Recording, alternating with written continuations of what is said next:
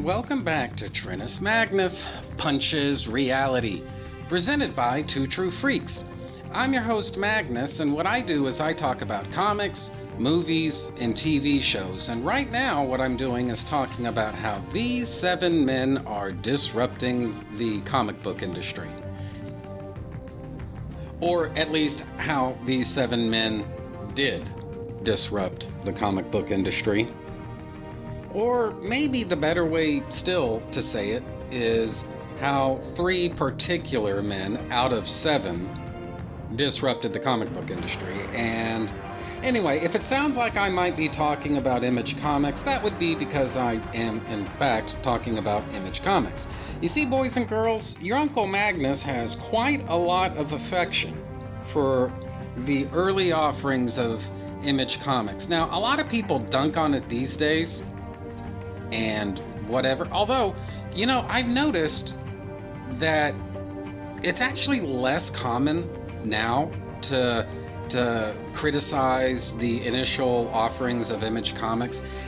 You see less of that these days than you did, say, 10 or 15 years ago, when calling something 90s in reference to comics was implicitly it was implicitly an insult, you know?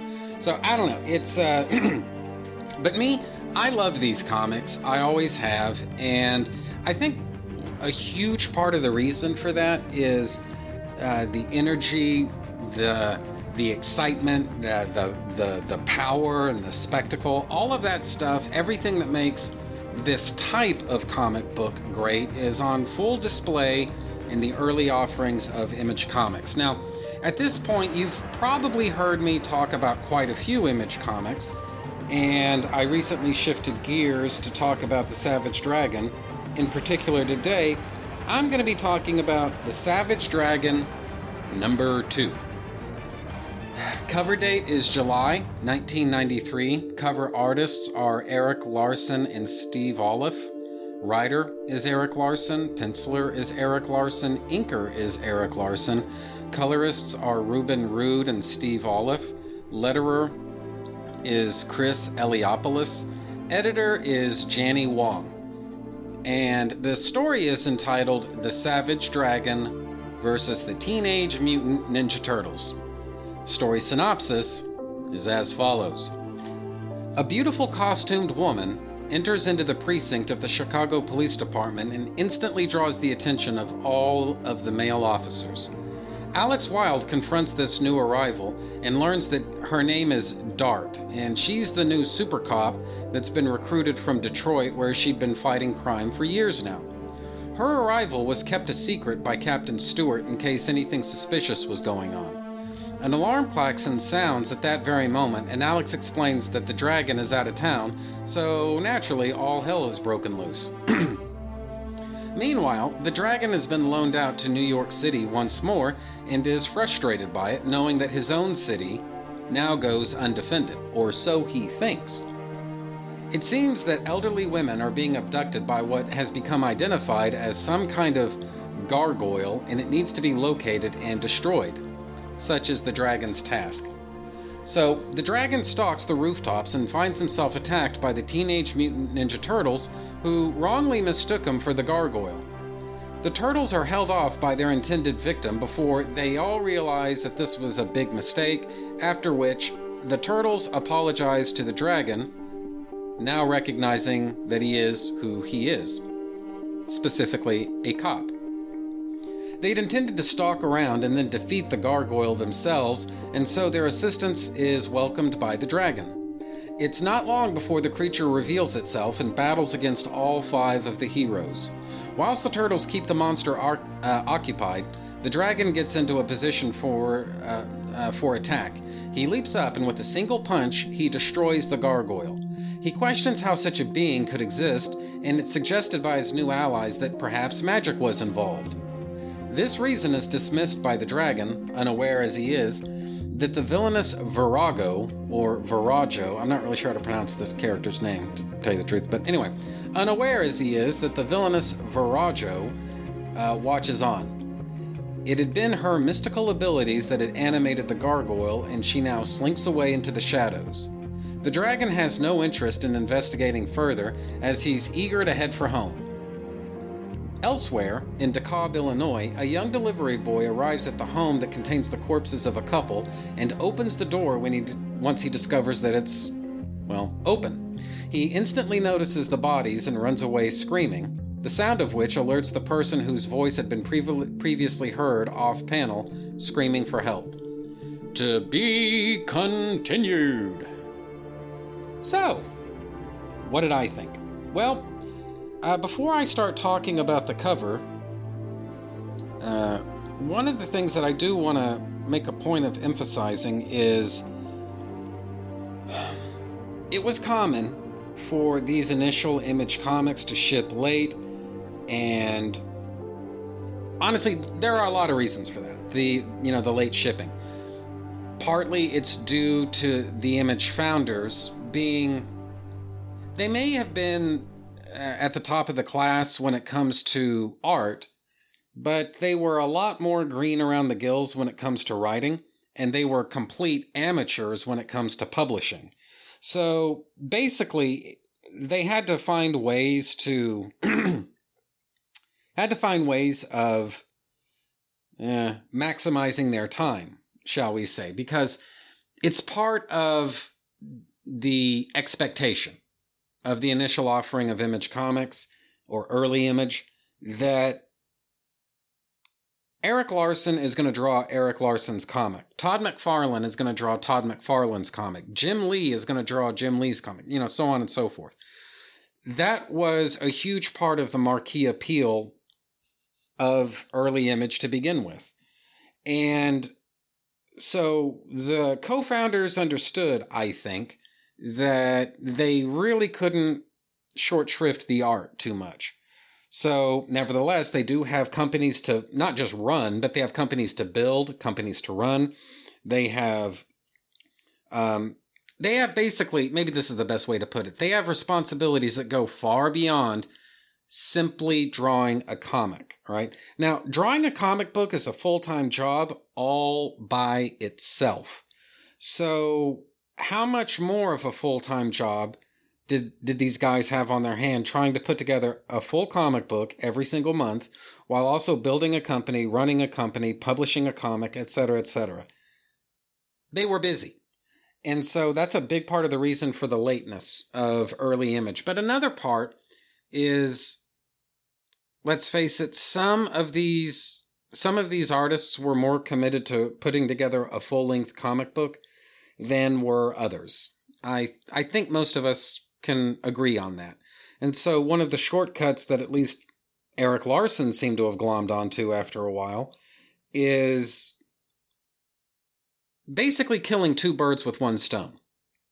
Number one, in a certain sense, at this juncture, at this point in history, all of the different Image titles exist in the same universe with one another. And there would come a time, I think, when that implicitly stopped being true. But at least for right now, this is still the state of affairs, that all of these Image comics, they still take place in the same universe with one another.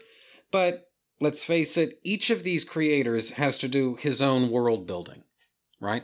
And there would come a point, again, when that world building, it would be their own worlds, independent of one another. But at least for right now, certainly their own world building. And so, as I say, I think Erik Larsen kind of figured out at some point, he really can kill two birds with one stone. Number one, he can do all the world building that he needs to do in order to set up, I don't know if set up is necessarily that. Well, whatever. I'll just say, fuck it. All of the world building that he needs to do in order to set up the embryonic Image universe that's being built here. And at the same time, he can take a little bit of the load off with having to produce a full comic book every single month. Now, according to Comixology, the page count for the Dragons portion of this issue is 19 pages. But that as I've said before, that overlooks a lot of things. It overlooks the cover, which is its own sort of page. It overlooks 2-page spreads, which, let's face it, this is Image. That is going to happen, and so on and so on. And so, what I think is, let's see, this is officially it's 19 pages counting the cover. Without the page or without the cover, that brings us down to 18. It looks like 18, 19, 20. Well, we'll tell you what, we'll just call it even and say that there really are 19 pages of story going on here, at least for the Dragon's participation in this issue, which means that other stuff can fill out the remainder of the issue. And so it is that there's actually a backup story that I frankly have no interest in discussing, but there is a backup story. This takes place in, let's just call it the Dragon universe. Because yes, there is an Image universe, but yes and no. So we'll just say that this takes place in the Dragon's universe. This stars a character called, Star. And as I say, I don't care really to get into that very much, except to say that Star's portion of this issue works out to 1, 2, 3, 4, 5, 6, 7, 8 pages. And so between I think I said 19 or 20 pages for the Savage Dragon, like the official Savage Dragon story in this issue.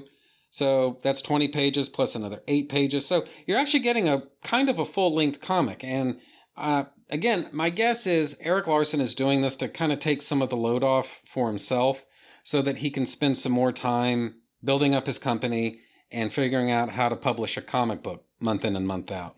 And at least at this time in history, there really wasn't necessarily a certain issue of Image or a certain Image title coming in, or rather coming out month in and month out, right? So anyway, other Image creators would try something similar, divvying up a book between the title character and something else. And I think it would be fair to say that they are not always as successful with that as Erik Larsen is here in the Savage Dragon #2. Because, yeah, we get a fairly lengthy Dragon story, not necessarily full length, but nevertheless, a lengthy Dragon story. And then we get some other story, which, again, it's about this character called Star, and I don't really give a shit. So, anyway, so there you go. Now, as to the issue itself, guys, originally I was planning to come on here and tell you what a ballsy idea it is for your second issue to use that as an intercompany crossover. But nevertheless, that's exactly what we're getting here. The Dragon has sort of it's almost a cliche type of 90s comic era team up, shall we say, with the Ninja Turtles. They misunderstand one another.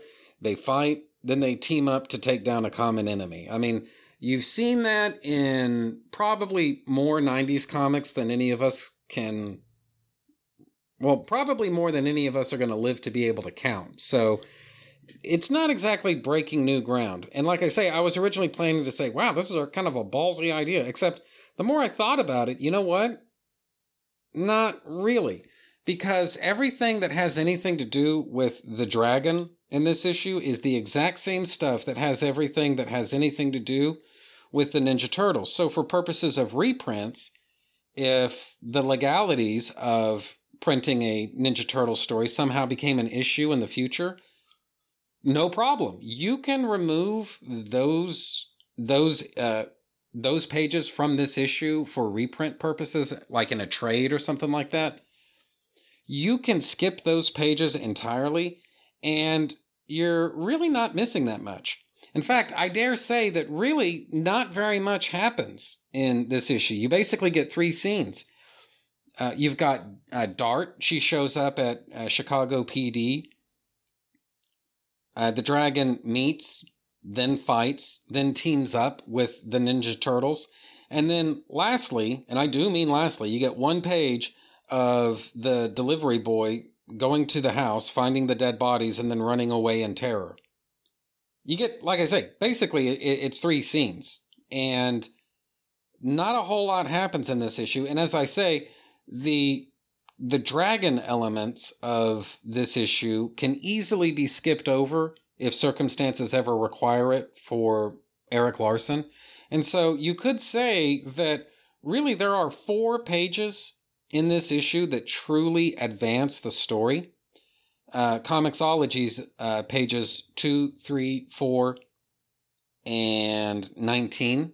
And that everything else, that is, everything that relates to the dragon, it's interesting, but in terms of advancing the story and developing the narrative, don't actually need it.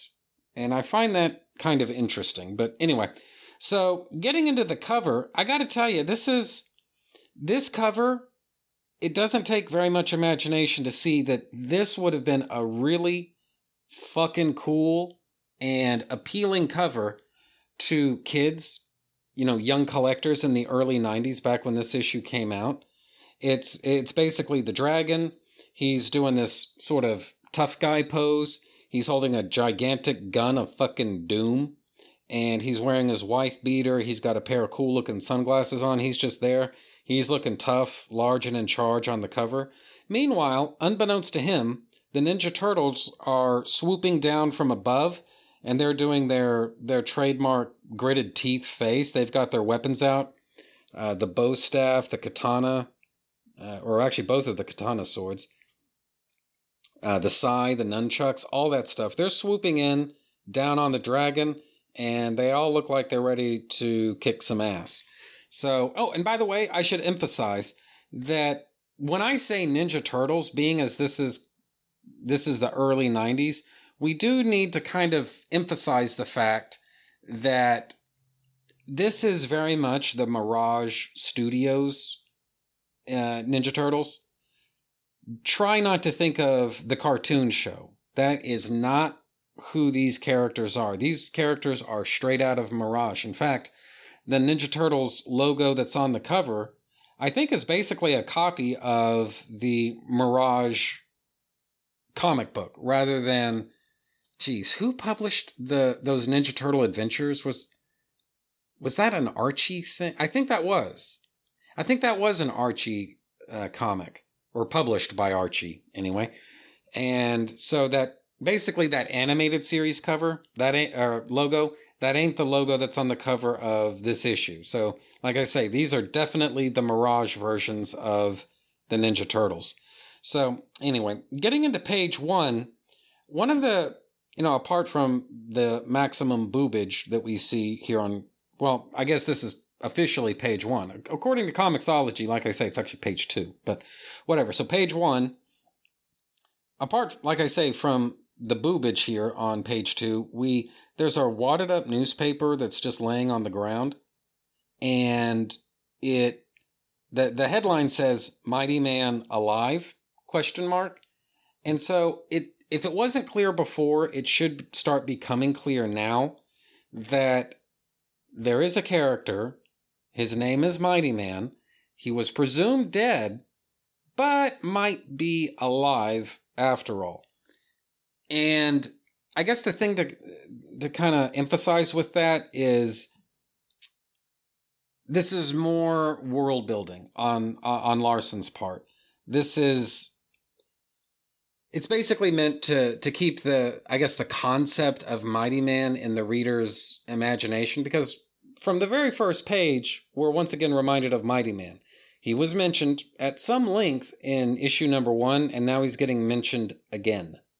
So that should tell all of us something.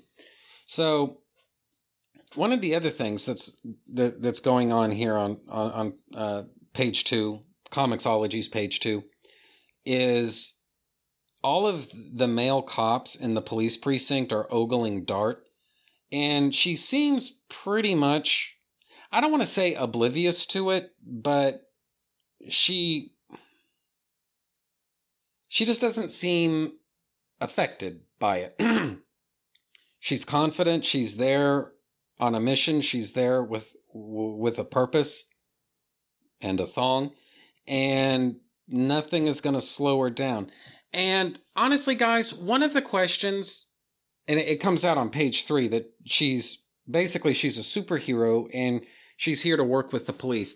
And one of the questions that I always had when I was a kid is that with superhero comics, we always assume that once somebody gets superpowers, they're basically going to work on their own.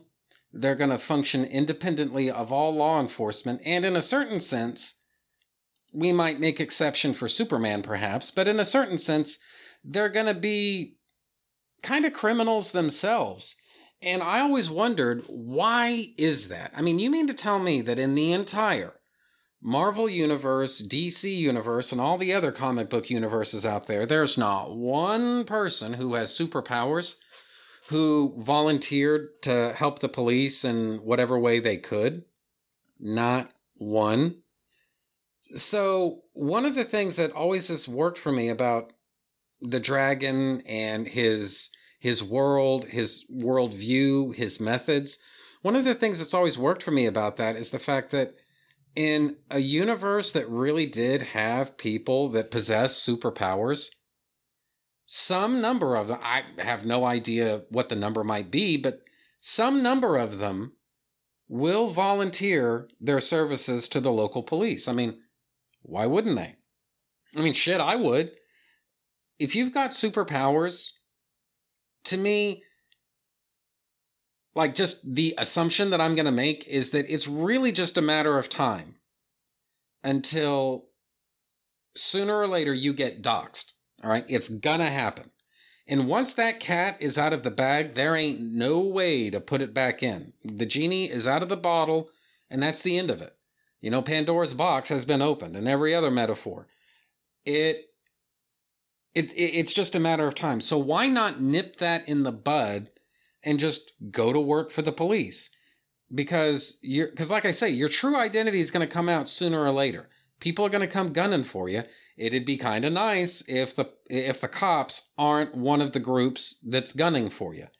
So one of probably the thing about the Savage Dragon as a going concern, the part that was easiest for me to buy into and convince myself of and believe in, is the fact that there's a superpowered cop out there somewhere in the Image universe, quote unquote.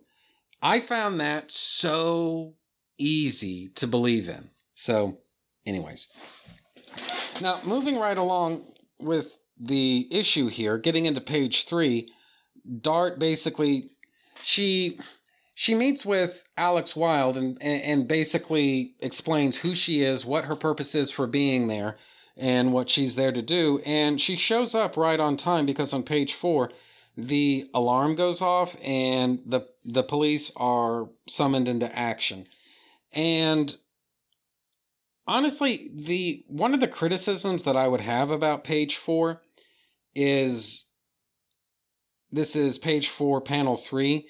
You can see the text of basically the sound effect of the alarm going off, and that's happening in the background, but it's not completely obvious at first what that is. And the reason for that is because there's a lot of blue in this panel already. There's a blue sky out the window.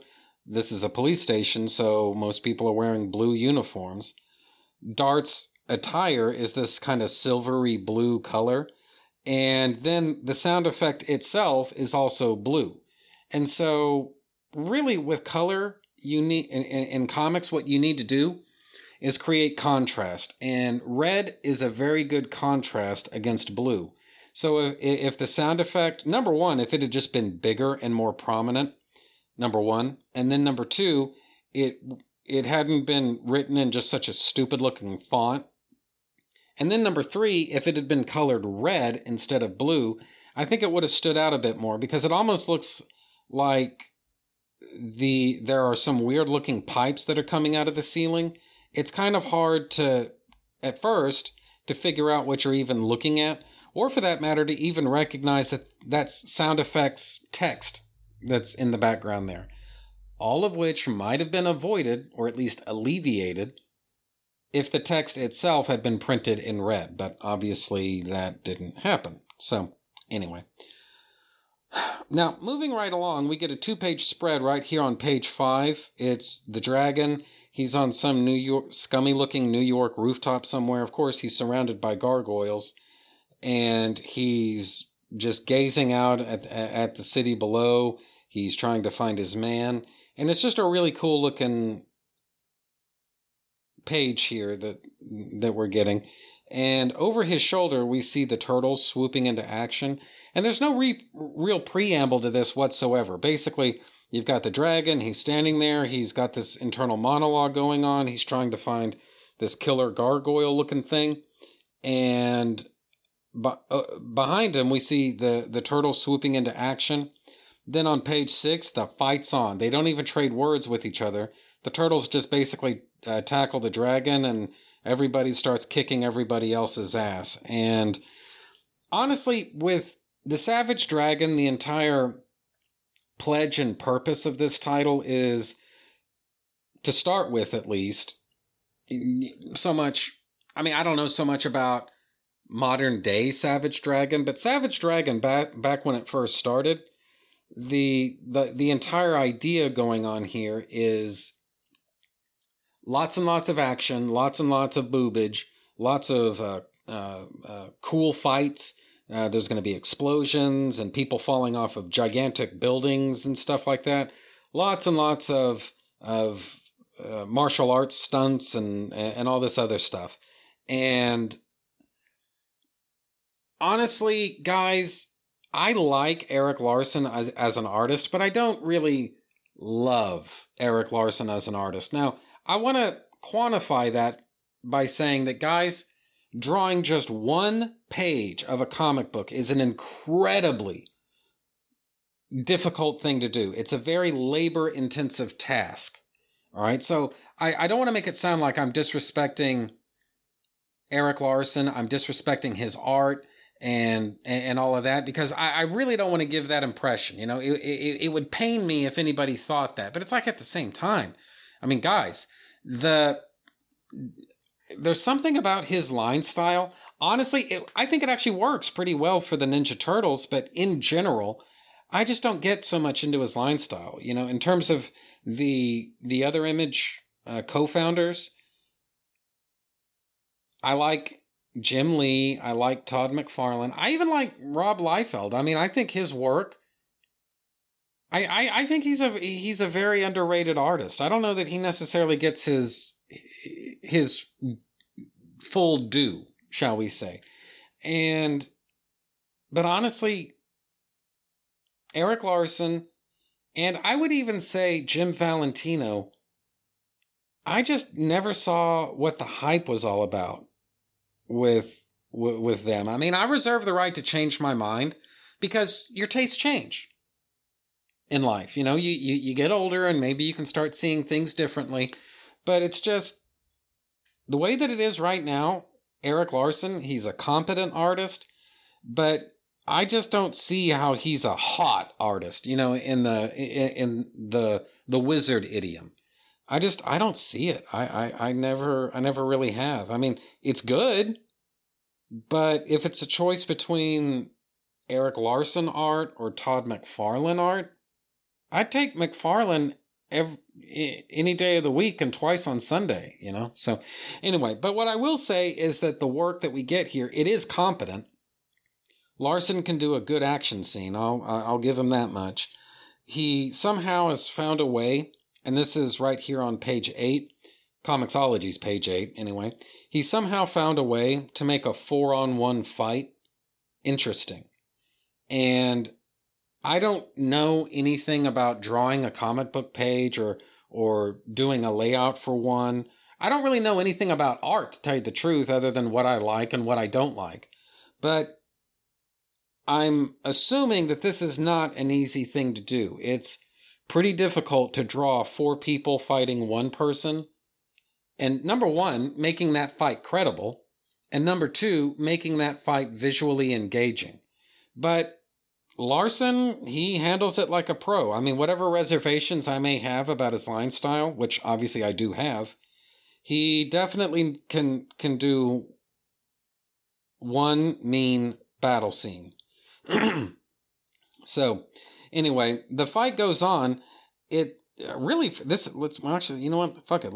Let's count up the pages. The battle between the dragon and the turtles is 1, 2, 3. Well, 3 pages, we'll say. On the 4th page of their battle, they basically fall off a building. They all do a face plant onto the pavement below. That somehow they all survive, and without serious injury, I might add. And so after that, the dragon even has to break up a little scuffle between. This looks like Leonardo. I guess this is supposed to be a scuffle between Leonardo and Michelangelo. I guess. Yeah, no. Yeah, you can see his nunchucks. So yeah, that's definitely Michelangelo. So Leonardo for sure, and Michelangelo for sure. The dragon ends up having to get between them. And it's at that moment that the gargoyle finally swoops in for the attack, and we get another fight scene. This time it's a 5-on-1 fight scene, which again, Larson has no trouble making this fight credible and visually dynamic and just fun to look through. It's just, I don't have the same affection for his line style that I have for, say, Marc Silvestri. So whatever you think that's worth.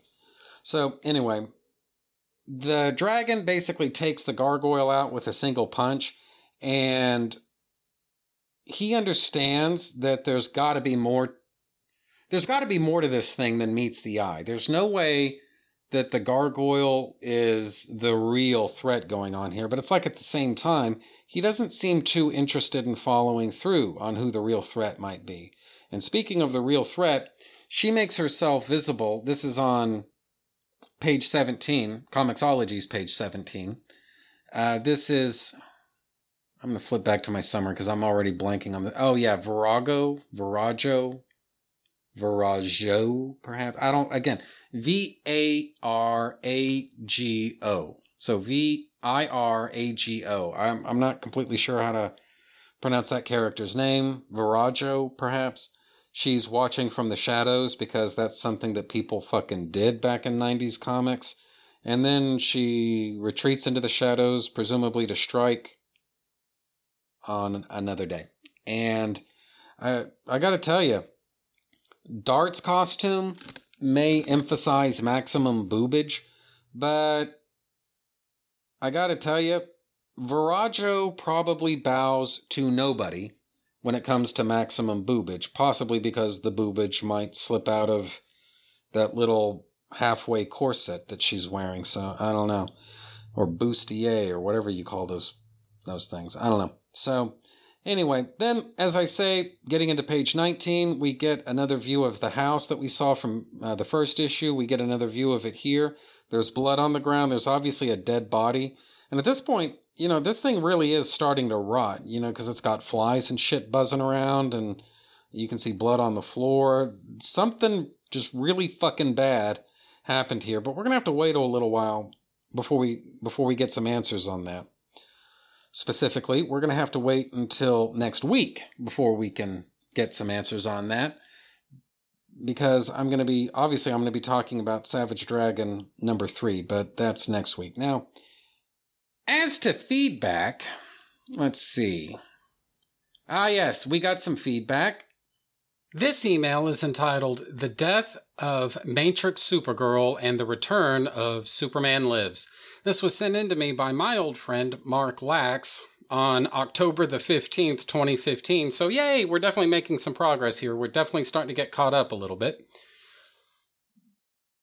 Like I say, email's entitled The Death of Matrix Supergirl and the Return of Superman Lives. Mark says, Hey Magnus, enjoyed your episode on the Peter David Supergirl series and The Death of Superman Lives. Where shall I begin? Well, let's start by saying I loved David's Supergirl. I had trepidations at first because I realized this was not going to be absolutely faithful to Matrix, but after those first few issues, I saw where David was going and thought I'd stick around. Man, was I glad I did. While this series continued, it was my go-to book only after the Superman books. It was a weird, fun ride. And Mark, I want to put your email on pause there and just say that, my memory of it is that I sort of vacillated on this book when I first started reading it. I mean, I liked it, and then I thought, no, actually, I hate it. And then, well, no, I take that back because, this stuff, I really do like this because, this, and this. And no, actually, I take it all back again. No, I hate, I remember vacillating on it somewhat. I don't know if it was as drastic as I just made it out to be, but this was a comic that I definitely couldn't just pick up just for the fun of it, right? I had to be in a certain kind of mood for this, whereas other comics that I collected, like once things started getting back to normal with Spider-Man, I wouldn't say that the Spider-Man titles were amazing at that time. After the Clone Saga and all that, and Peter was Spider-Man again, I don't think that anybody looks back at that maybe year or year and a half after the end of the Clone Saga as a great time for Spider-Man. But compared to what had gone before, yeah, it was good. And so that was sort of, at the time that Peter resumed being Spider-Man, that was a go-to thing for me, I didn't need to be in a particular mood to get into that. I just went straight to it. As you say, the Superman books, same sort of thing. Those were sort of go-to books. I didn't have to be feeling this way. Actually, you know what? By probably around the time that the Peter David Supergirl run started, though, yeah, you know what? I think the Superman books really had declined. But before that, 1995, 1994, 95, 96, and through there, actually is a pretty decent period for Superman. So that was a go-to thing for me.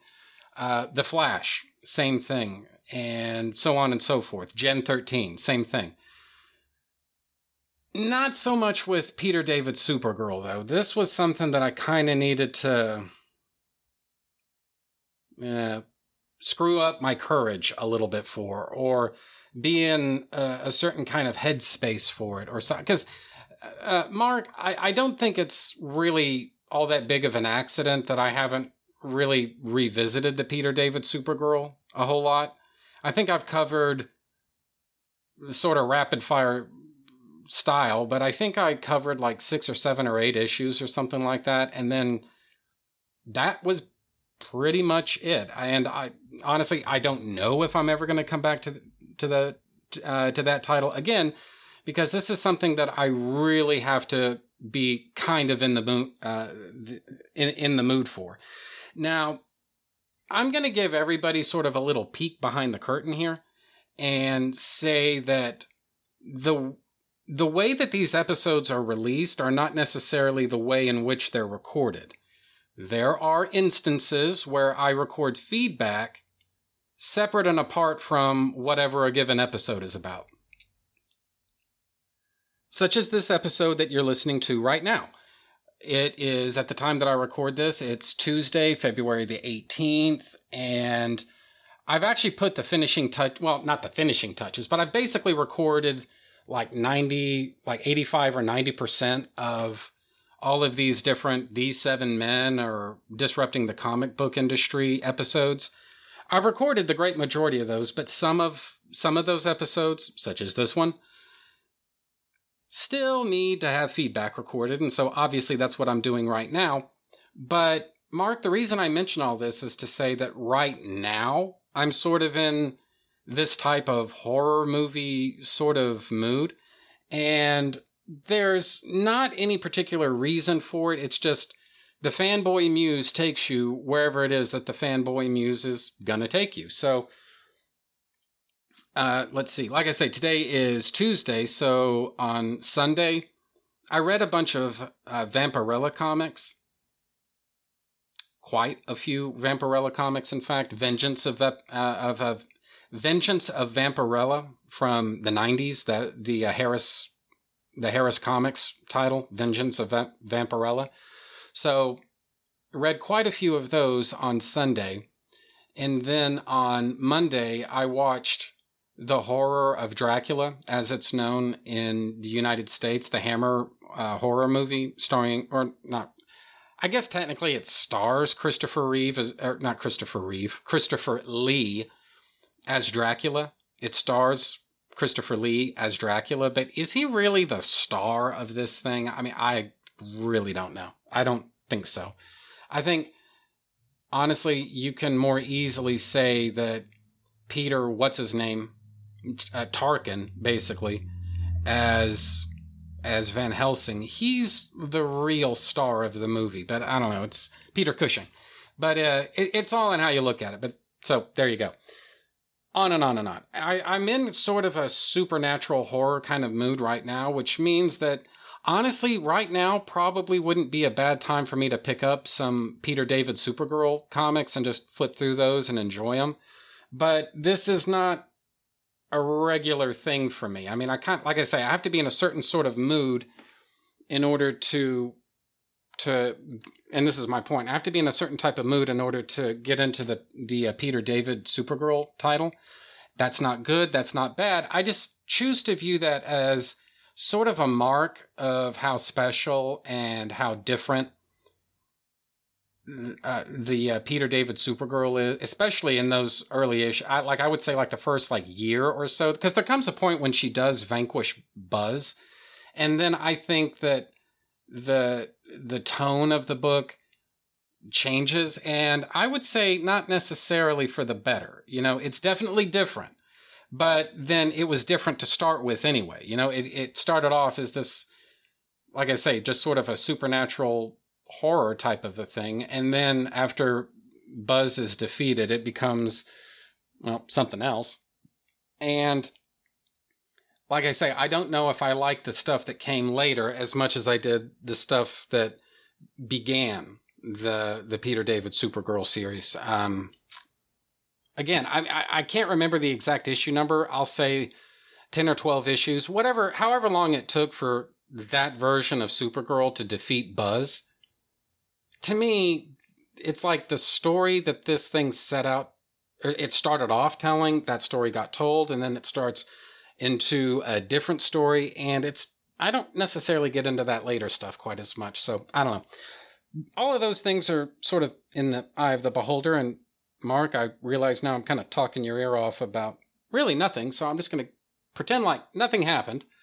Get back into Mark's email, where he continues by saying, Linda became a favorite character of mine, and I enjoyed every trial and tribulation she went through while still being an integral part of the Superman books.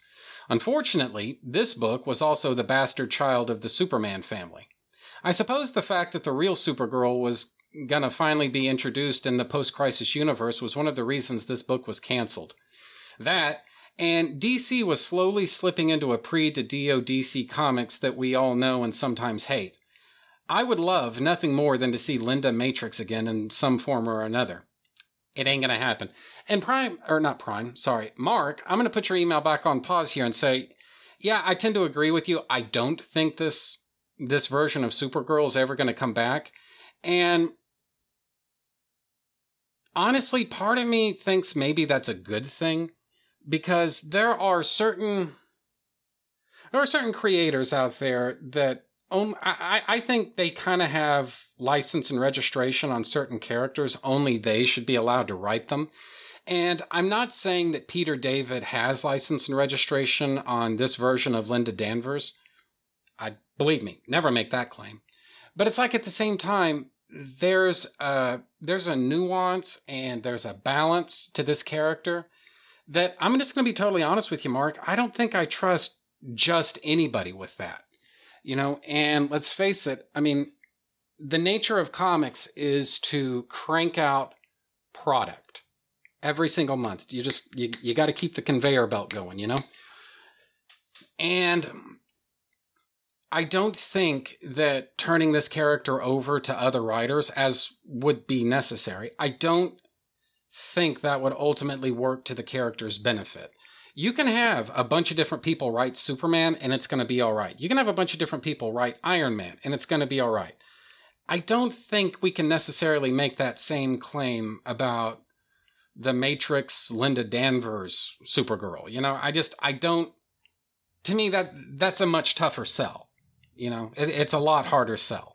So there's that to think about.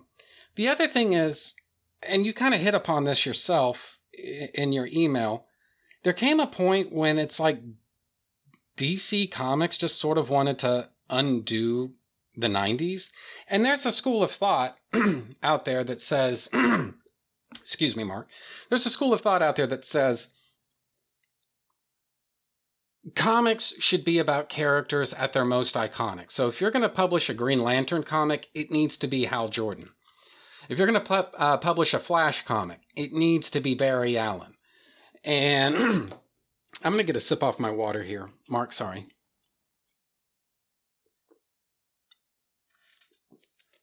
Anyway, excuse me.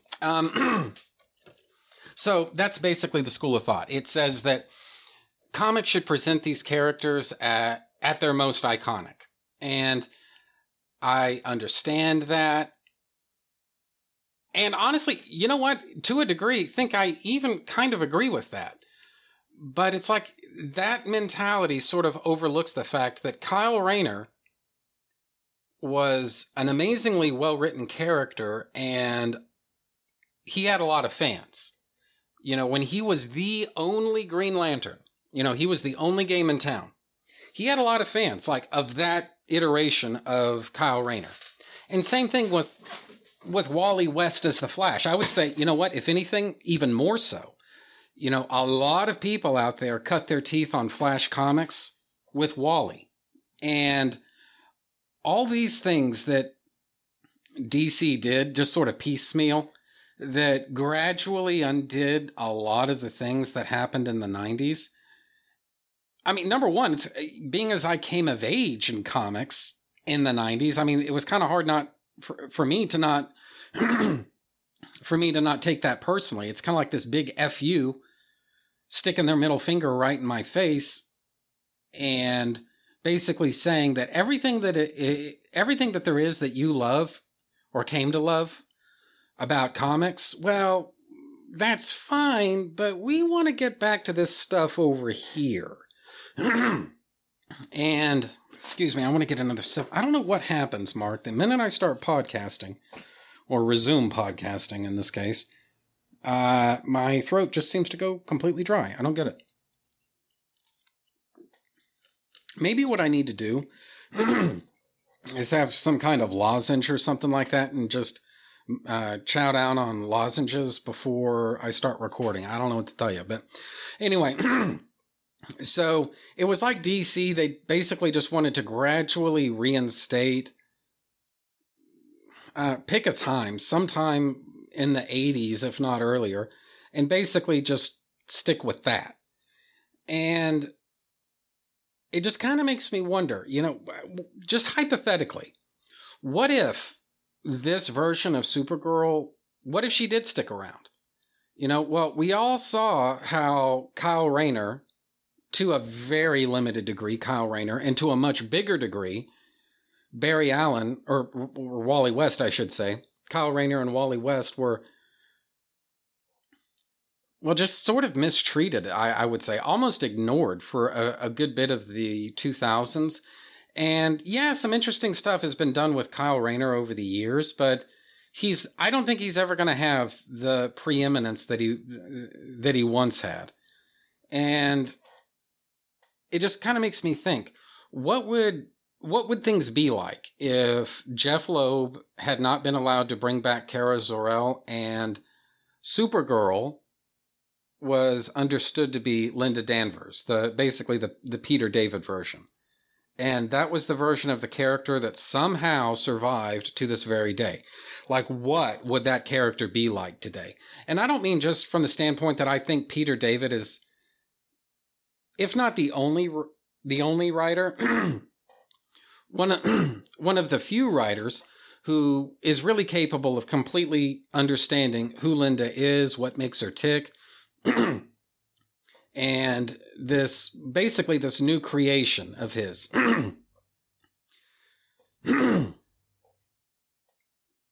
Apologies.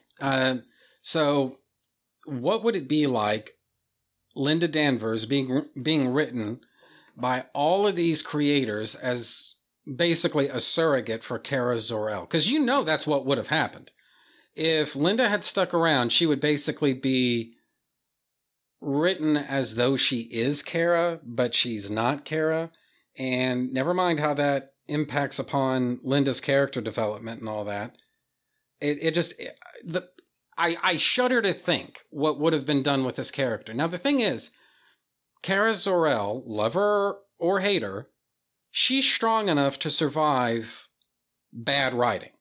She can have a bad incarnation, and that's not necessarily the end of the line for her. Linda Danvers, I don't know that she is strong enough to overcome something like that. You know, it could very well be that not being taken out of continuity would put a stink on that character that might actually taint everything that came before. And, I mean, I don't know. We can't really know what would have happened. All we know is what did happen. And what did happen is Linda Danvers was unceremoniously shown the door, basically to make way for Kara Zor-El. And that's pretty much that. So we don't really know what would have happened if not for, but we do know what did happen. And part of me thinks we may actually have dodged a bullet in ways that might not seem so obvious. So I don't know. Anyway, so Mark goes on to say, DiDio and company buried this character, and that's where she'll remain for the foreseeable future. Still really miss that character. As for the death of Superman Lives, this subject and the documentary opens up a whole can of worms for me. First, let me start by stating that I did not hate Superman Returns. It's not a movie I often rewatch, and some of it makes me cringe, but when I saw it in the theater, I thought it was okay. My opinion has since changed, but while I don't care for it, I can't say it's trash. What I will say is it was poorly conceived. We didn't need a rehash or a sequel of the Christopher Reeve movies. We needed something different. Something that paid homage to the character, something that paid homage to the character, not to the Donner/Lester movies. While I loved those movies, it was time for a more contemporary version. If Superman Lives got made, would that have been the movie that we all wanted? Well, I can't say, but it would have been one wild ride. The documentary was a lot of fun. Just seeing some of the artwork made me realize that at least some imagination was going into this movie. And I want to put Mark's email on pause here and say, Mark, I remember watching that documentary, and I have to say, I think I agree with you. Mark, memory is such a subjective thing. All right? People have a funny way of remembering their feelings, but they don't necessarily remember events, or they don't necessarily remember facts. All right? And it's probably best that I not get too specific, but you can talk to people these days and talk to them about stuff that they quote unquote remember that never fucking happened, Or you can pick up a history book and you can read all different kinds of bullshit that never fucking happened. All right? We know it never happened. And anyone with an open mind will be able to tell you there's no possible way that X, Y, or Z event could have happened. It was not possible for it to have happened, etc.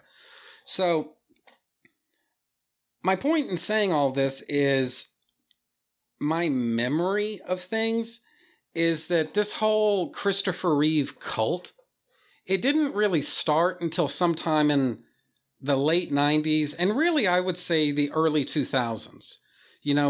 From my experiences with fandom, starting in the early 90s and then getting into the mid and somewhat into the late 90s, there was this sense of, look, I love Superman the movie. It's a great movie. and it's probably the best Superman movie that anyone has ever made. But I don't think that's necessarily the best Superman movie that anybody can make. I think that there are ways to tweak and modernize the story and make it just contemporary, you know?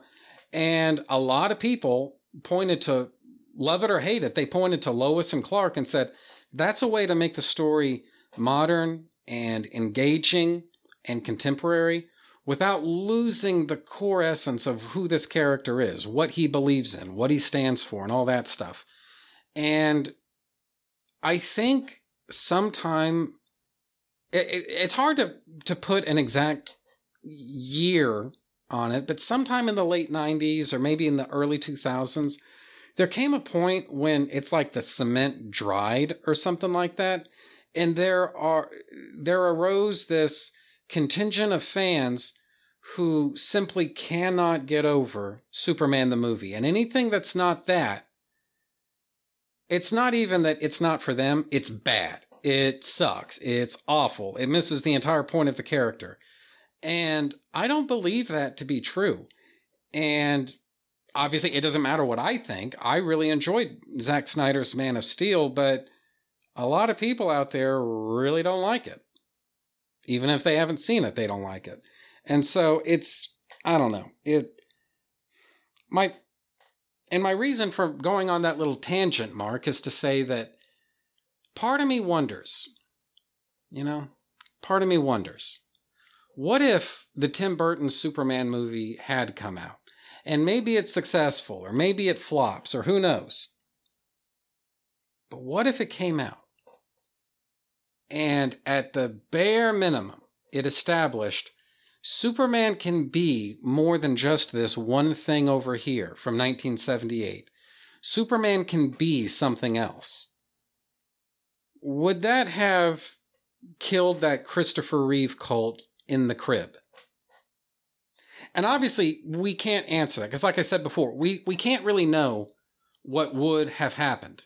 All we know, Mark, is what did happen. And what did happen is the cult of Reeve, they did arise, and even now, they still wield a considerable amount of influence. And it's actually to the point today, February the 18th, 2020, I'm actually kind of skeptical about anybody's prospects of ever making a Superman movie ever again. That's how fucking bad things have gotten. And I don't know. We'll see.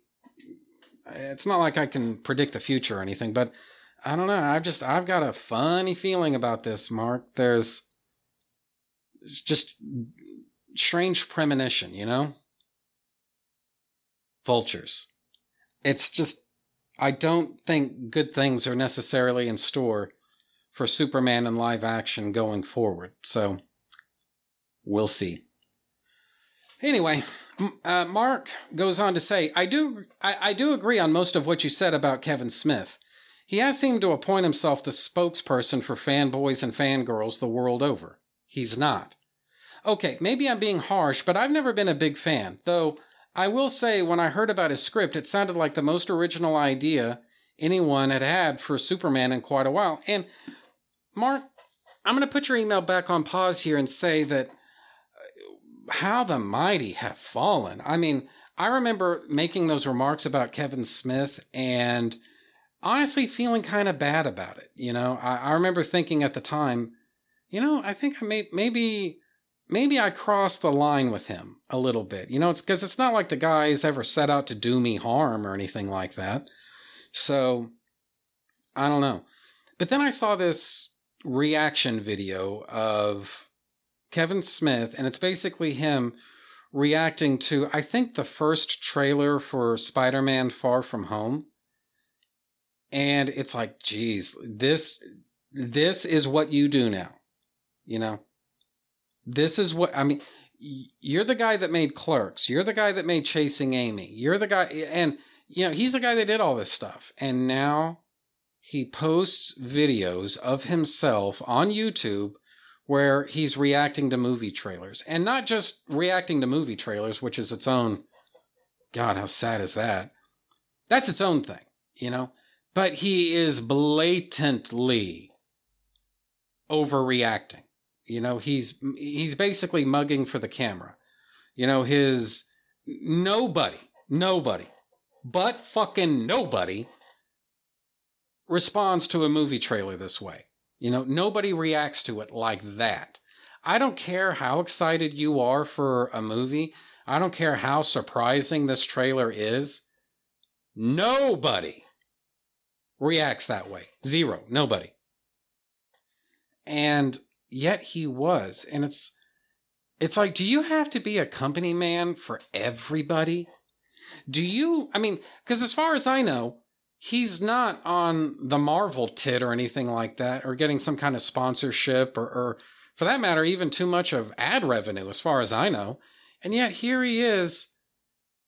It was just the saddest fucking thing I have ever seen. I mean, that was pathetic. I mean, look, I get it. We all do what we have to do to earn a living, all right? And I understand that. But, dude, have some respect for yourself. And yet here he was. He was acting all excited or confused or bewildered. And it's just such shit. So, anyway, I'm not trying to bring the room down or anything, but I at least wanted to throw that out there and see what comes back to me. So, anyway, Mark goes on to say, the casting of Nicolas Cage made my head explode when I first heard of it. But listening to him talk about Superman at the time that it was announced, it made me realize how passionate he was about the character. The fact that typically he's a great actor didn't hurt, and I slowly started to change my mind. I must say, I was excited to hear that Tim Burton was going to direct, and thought the movie was starting to go in the right direction. But it just wasn't to be. The documentary showed us that although everyone involved had their own vision of what this movie should be, not everyone seemed that happy about making a Superman movie. It makes you wonder what really happens behind the scenes and gives you a sense of why this movie just never happened. And Mark, I'm going to put this email of yours back on pause to say that I sometimes think, well, I say sometimes, I often think that even when these movie stars or movie directors or just whatever, anytime they talk, even semi-candidly about something that just didn't happen, I still think we're not getting the whole story. Not getting the whole story. I think that virtually everybody involved has financial reasons to ensure that they never completely tell you everything that happened. And honestly, the reason for that could just be, look, we're all in the same business with each other. Even if we're not working together, we at least have to work around each other. So there's nothing to be gained by airing all of our dirty laundry. Maybe it's enough to be vague about it and just say, well, it's the fault of some big, giant, faceless, soulless corporation out there. That's the reason the movie never happened. When, in fact, there could have been real personality clashes that were happening behind the scenes. Tim Burton wanted things a certain way. Other people wanted things a certain other way.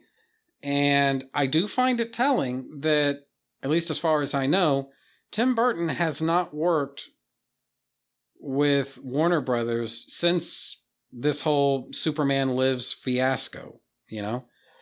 And I don't think that's an accident. I think that some bridges really did get burned forever as a result of this movie basically getting assassinated before it could ever even be released, you know? So, and I think that the death of Superman Lives as a documentary, it probably tells as much of that story as will ever be made public. And honestly, what I remember of that documentary, it basically goes back, it takes the easy way out of saying, well, it's the fault of this nameless, faceless corporation, in this case, Warner Brothers. It's the fault of this nameless, faceless, soulless corporation over here. That's why the movie didn't happen. And it's one of those things that it's probably true insofar as it goes. but I can't help thinking there's maybe a little bit more to it than that. So, anyways, whatever. Getting back into Mark's email, he wraps it all up by saying, still, the death of Superman Lives, what happened, is more than a curiosity. It's a statement on filmmaking in Hollywood, as well as people's perception on Superman and whether any filmmaker will ever truly understand this character. As Batman v Superman looms, just to tell you how far back this email was written, as Batman v Superman looms and talk of a standalone movie gets bandied about, we can only hope he will get the treatment he deserves. As always, your friend, Mark Lax. And Mark, thanks for taking the time to write in. Thank you for your patience as I've slowly but surely got and am in the process of getting caught up on all this feedback and all this stuff. I really appreciate you sticking with me. I appreciate you taking the time to write in.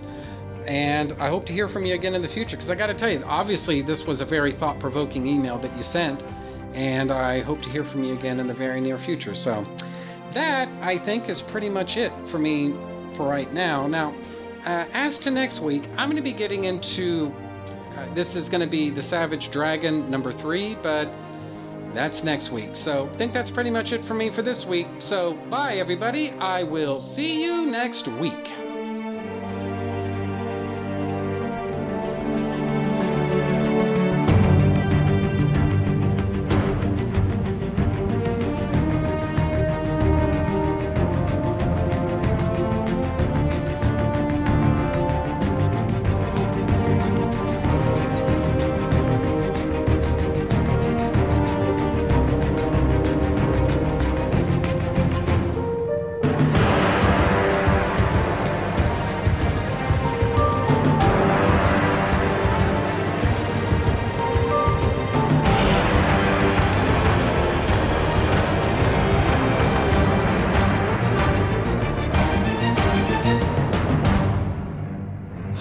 Okay, so I think that's just about the end of that. Trennis Magnus Punches Reality is a proud member of the Two True Freaks podcast network. You can find the home for Trennis Magnus Punches Reality at twotruefreaks.com. You can also find this show on Facebook just by searching for Trentis Magnus Punches Reality. There you can interact with your fellow listeners and also see notifications of new episodes when I put them up. My Facebook group is the only official place where you can find everything that has anything to do with this show.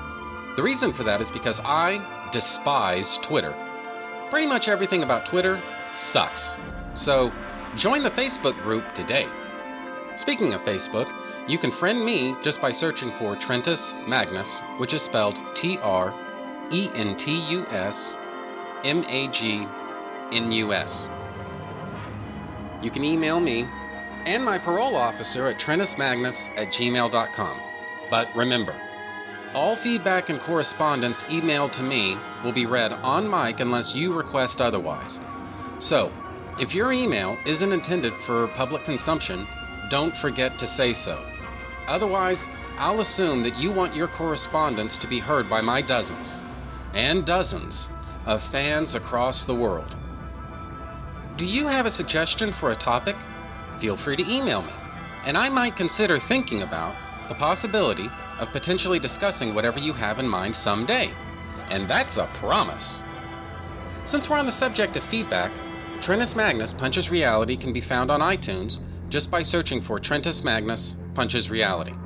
Won't you take a moment to rate my show on iTunes? That helps new listeners find the show. And just in case you don't think that I've given you enough shit to click on just yet, you can sponsor my show simply by going to twotruefreaks.com. There you can find the PayPal button, donate any amount at all, specify that you're sending Magnus some monetary love, and you will be an official sponsor of my show's very next episode, with your message read in the show's opener. It's that easy, and there's no minimum donation. Be a Trentis Magnus show sponsor today. I don't have a Patreon, because if you think that I hate Twitter, boy, just wait till you hear what I think of Patreon.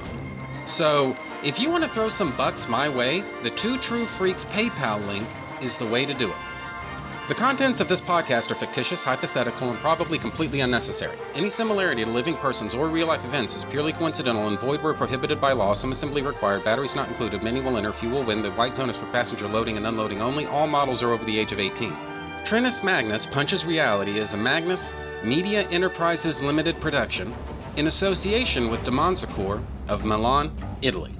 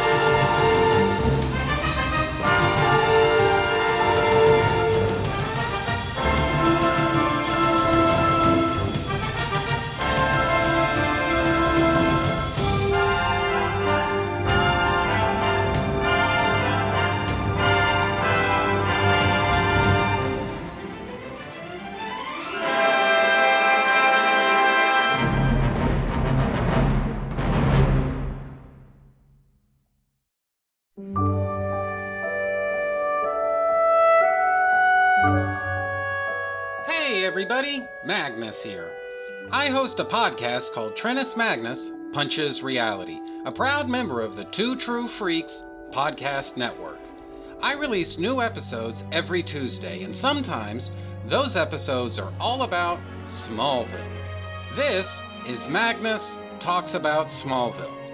In my opinion, Smallville is the most underrated live-action adaptation of Superman in history. Magnus Talks About Smallville is dedicated to themes, story arcs, and character motivations of Smallville.